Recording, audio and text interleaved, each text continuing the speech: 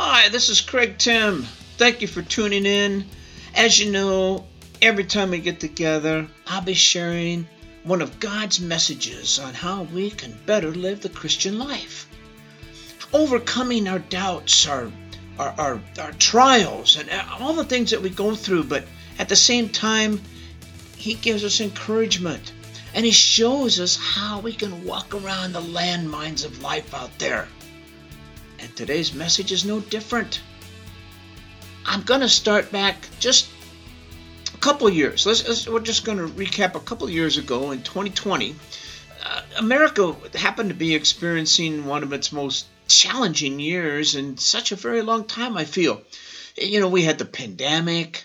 We had those flaring racial tensions going about that just kept getting pushed and pushed more from, well, you know where they came from. I'm not going to say that, but it hasn't been that bad since really back the 1960s, I don't believe. And of course, our economy was floundering along. We just didn't know what was going to happen. And the murder rates were exploding across the country in so many different major cities.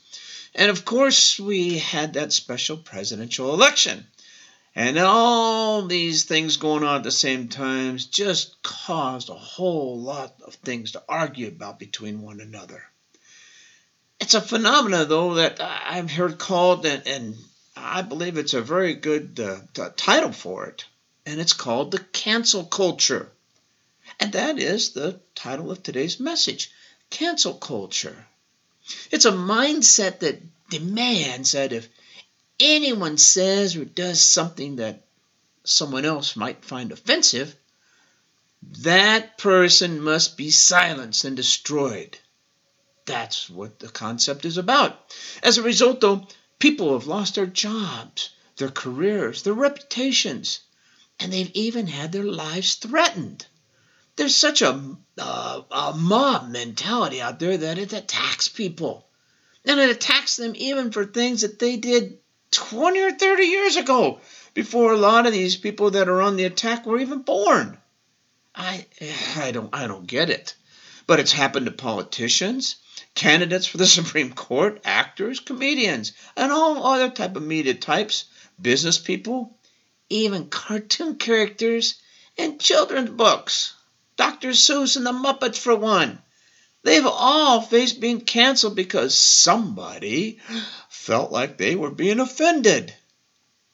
Now, that's not to say that there aren't people who should have been canceled years ago, but this cancel culture seems driven by a kind of self-righteous hatred. And that's what's so scary about it. Now, during the timeline of all these things going on, there was a pastor from Birmingham, Alabama, and he got caught up in his own firestorm of troubles. In less than 2 weeks, the local government there in Birmingham cut all ties with this pastor and his church. Now, his church was growing, and they were very involved in the community. They were providing so many services that otherwise probably would not have been met by the city at all.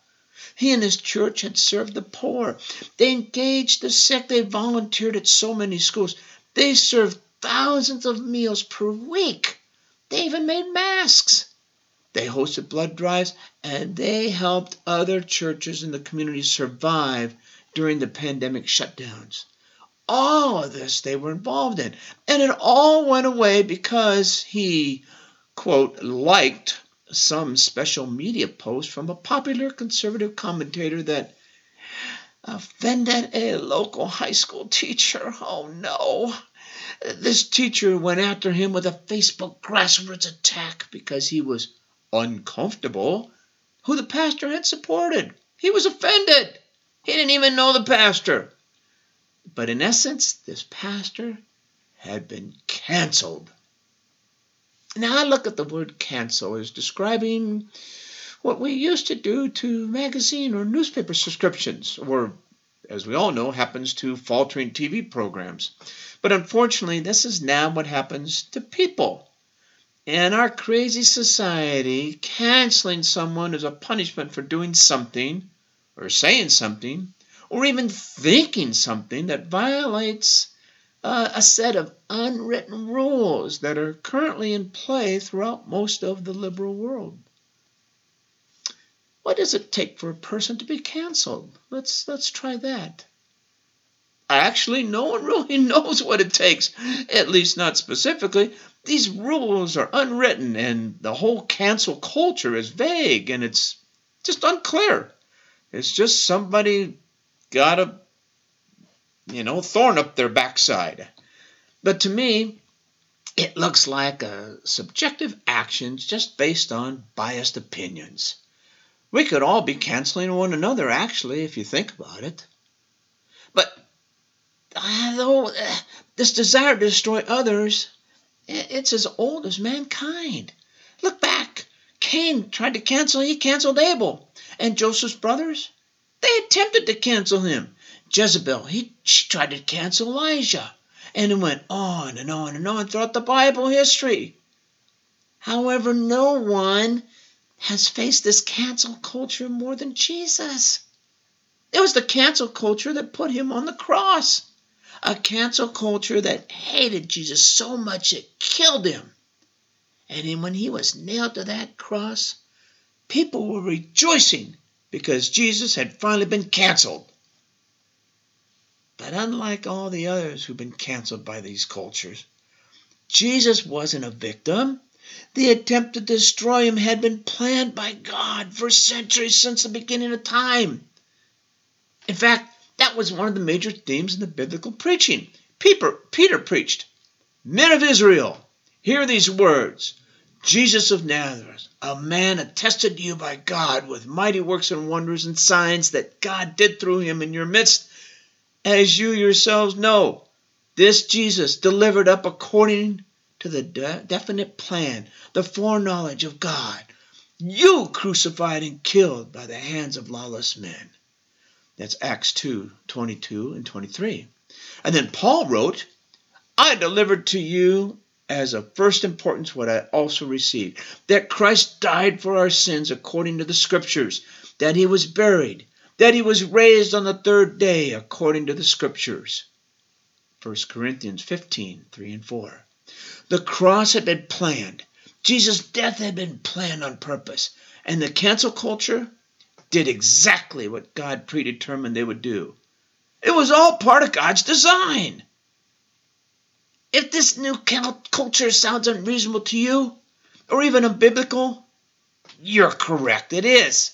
When Jesus was asked to categorize the two most important commandments in the Bible, he replied with what we might call a 2-for-1 special. You shall love the Lord your God with all your heart, with all your soul, with all your mind. This is the first and greatest commandment. And the second one is, you shall love your neighbor as yourself. That's out of Matthew 22:37 through 39. But if you notice here, Jesus spent a lot of times with people in his day who had been, quote, canceled. There's the woman at the well.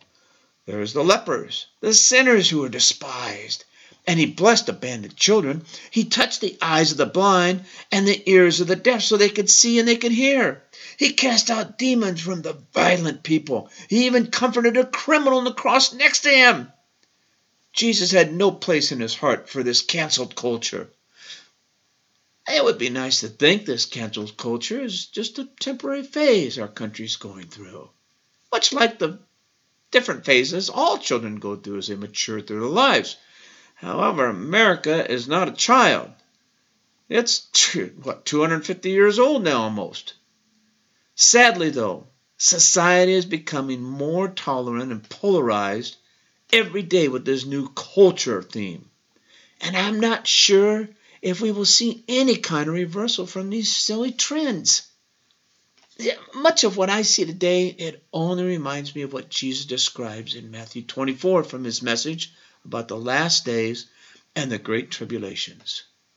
And in his message, Jesus warns us of a coming period of great distress. And he says, "For then there will be a great tribulation, such as has not been since the beginning of the world until this time, nor shall ever be." Matthew 24:21 and 22.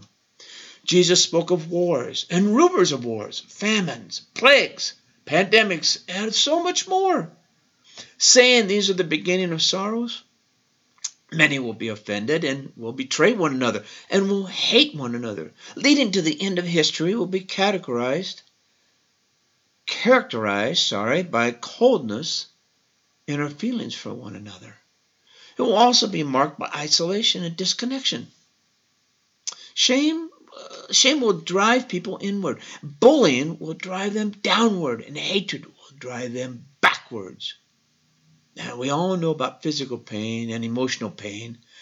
Our society is now suffering for what many have called social pain. Actually, according to Healthline, they say social pain involves painful emotions caused by situations involving other people, such as feeling rejected, alone, ostracized, devalued, abandoned, or plain disconnected.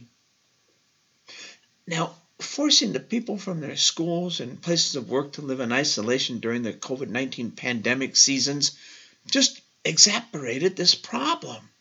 And if you think about it, the root cause of disconnection is spiritual nature. When we are disconnected from God, we don't have love, joy, or peace, patience, or kindness to show others. We just become isolated in our own self-centeredness. And during this time, many false prophets will rise and deceive the people, causing lawlessness abound. We see all these realities at play right now in this cancel culture of our current day. Interesting, isn't it? All of that's been predicted, we're seeing that right now in this new culture. And now that we have a little better understanding of what entails the cancel culture we're living in today, and all the dangers it poses, where do we go from here? What is it going to take to live in this kind of world now? An even bigger question is, what does it take to live for Christ in this culture? The short answer is, a lot. It's going to take a lot. This is a shared experience of every generation of Christians living in a hostile world since the very first one. So really, that would mean we have had over 2,000 years to prepare for these days we're going through today. But there is one thing we do know, and it's that the rewards of following Christ are all worth it. Yes, they are. So now I'm going to just shift gears a little bit, and I want to take a quick moment and share some characteristics that we can incorporate in our lives to claim all these rewards that God promises us. I want to start out, how about wisdom? True wisdom is the ability to discern what is right, good, just, and proper. That's a definition of wisdom. In Colossians 4:6, it says, "Let your conversation be gracious as well as sensible, for then you will have the right answers for everyone." Knowing what to say and when to say and how to say it, now that is wisdom. That's what we all need. I would say that's what we all need, what we all should be striving for. How about courage? Deuteronomy 31:6 says, "Be strong and of good courage. Do not fear nor be afraid of them. For the Lord your God is the one who goes with you. He will not leave you nor forsake you." Yeah, we've all heard that many times. Be of good courage. And we need good courage to live a meaningful life for Jesus in a world influenced by this cancel culture that we're all experiencing.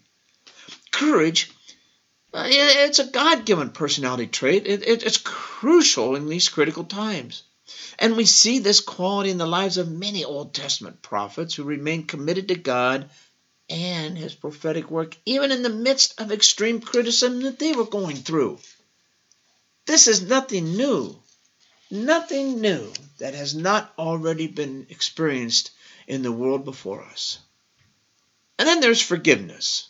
Let's look at that a second.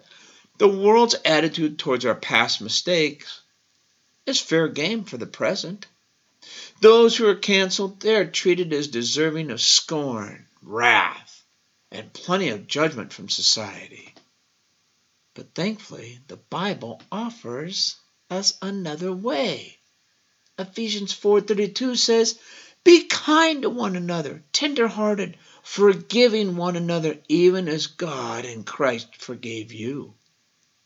And Colossians 3:12 and 13 says, "Therefore, as the elect of God, holy and beloved, put on tender mercies, kindness, humility, meekness, long-suffering, bearing with one another, and forgiving one another. If anyone has a complaint against another, even as Christ forgave you, so you also must do."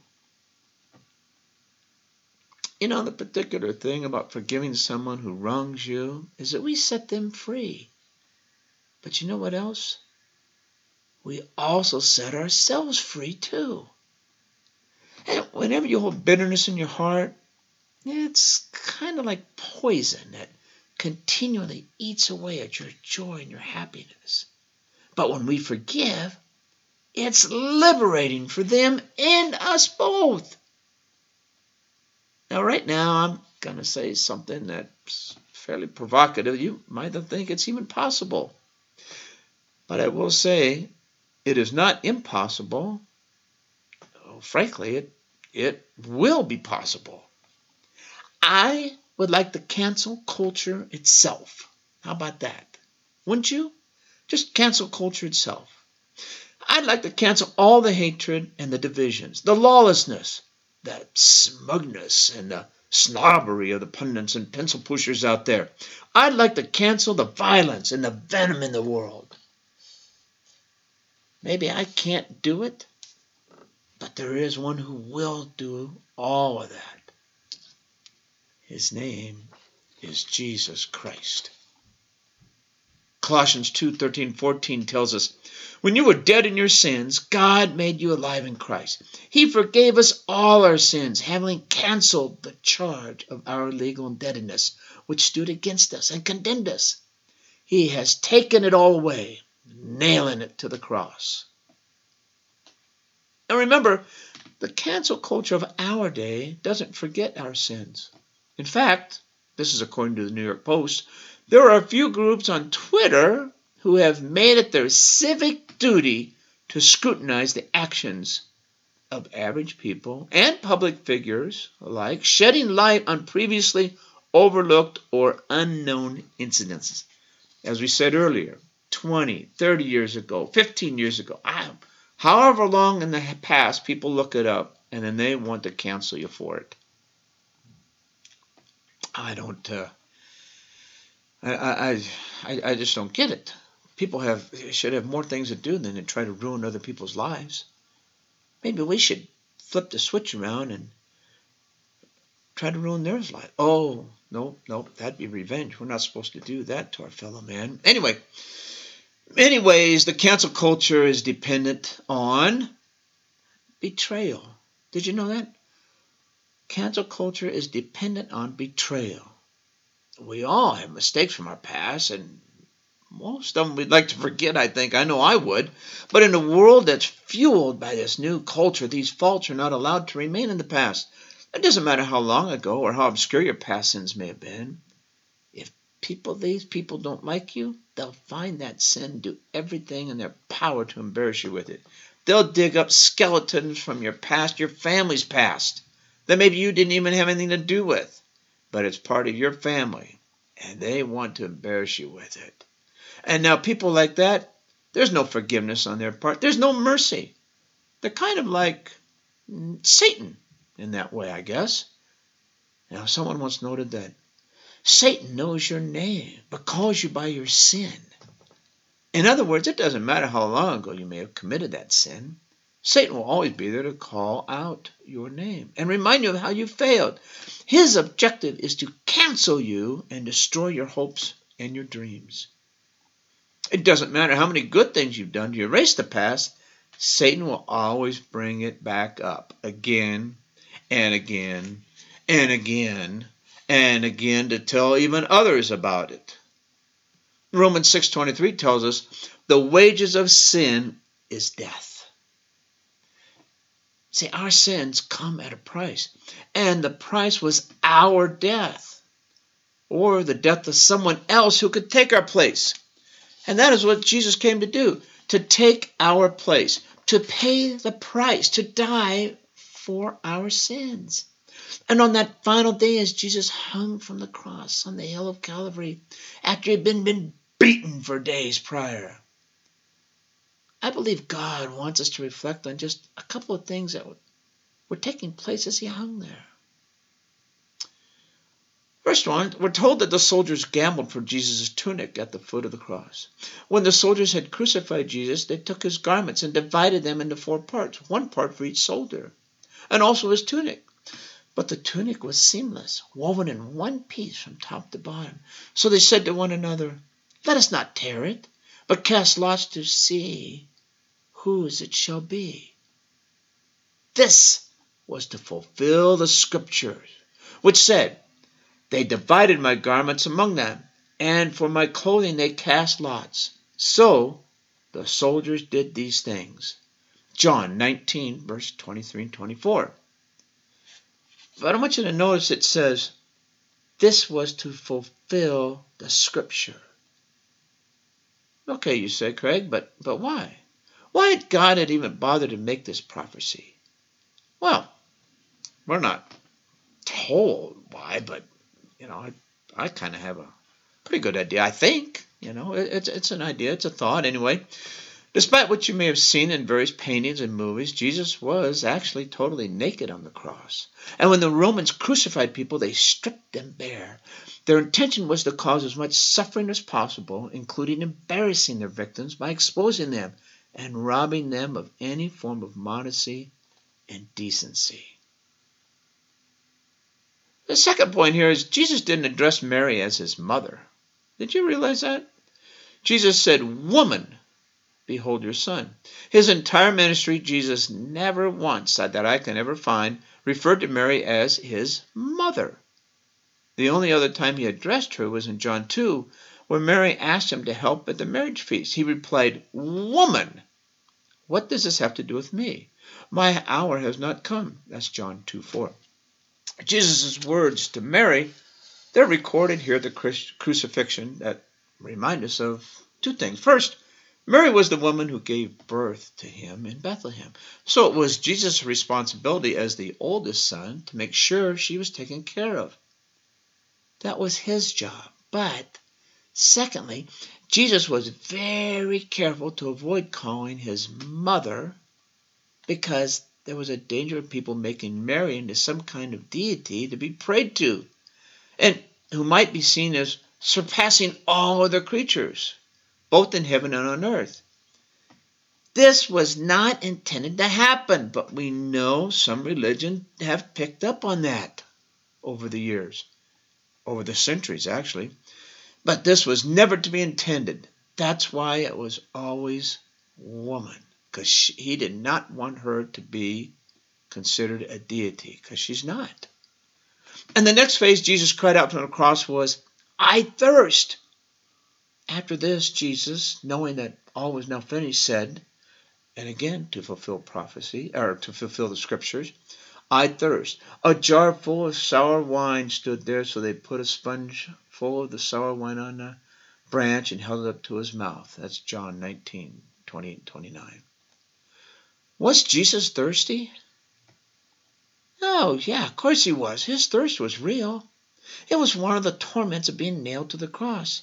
And it was prophesied because God wanted us to know his sufferings were real, just like what you and I might go through.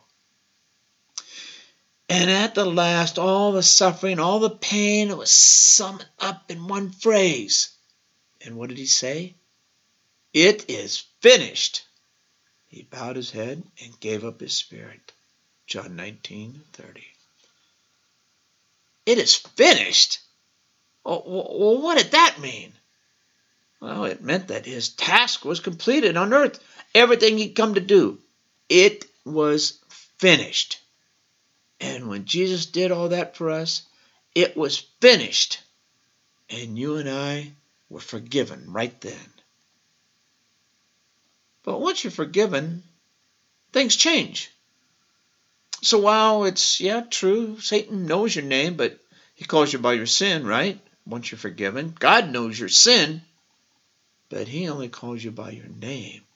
In other words, once you're forgiven, God doesn't know you by your sins. He knows you by your name. God forgives, and he forgets those past sins of ours. The price for our sins was paid in full that day. All we have to do to accept his free gift is to believe he is the Christ, the Son of God who came to die for our sins. Acknowledge, repent, turn away from our sins, and confess Jesus is now going to be our Lord and Master. Accept his total ownership of ourselves and all that we have, and we decide to live for him. That's all we do, and our lives will be changed forever. I want to close here with this little short story. She was crazy in the eyes of the community. Everyone knew it because she had the habit of talking to herself in public, and it was known that she believed she even talked to Jesus. And he spoke back to her. Now, a new preacher had come to town to take over the local church, and hearing of this crazy woman, thought he might be able to make her face some reality. So one day, as he saw her walking down the street, he spoke to her and eventually introduced himself, and he got around to asking, I hear you talk to Jesus. Oh, yes, she replied. Jesus and I talked for hours and hours. Well, he says, would you do me a favor? Could you ask him something for me? Oh, yes, why, of course, this old woman responded. Would you ask Jesus what the last sin was that I confessed to him? Oh, why, certainly, she replied. Well, the next day, the preacher saw this crazy woman cross the street walking the other way, and so he crossed over to meet her, and he approached, and he says, well, did you talk to Jesus last night about me? Well, why, I surely did, she said. Well, what did he say was the last sin that I confessed to him? He just kind of, coyly asked. He wanted to set things straight. And she replies, she says, why, he said that he didn't remember it at all anymore. See, Jesus doesn't remember because when we commit our lives to him, he cancels all our sins. He forgets about them. He welcomes us into his family. And instead of disdain and deception and disconnection, he gives us love and truth. He fills us with wisdom, courage, and compassion. He commissions us to counter the cancel culture with the power of the cross, which will never be canceled in all of eternity. And we can rest each day knowing with all our hearts that nothing can ever, ever cancel the one who cancels our sins. Lord, we thank you for this message today. We thank you that we are not canceled. You have canceled all of our sins for us. You have done the ultimate sacrifice to allow us to live for you. And we want to pray for courage and peace and strength and to step out and be bold for you, knowing that you're taking care of us.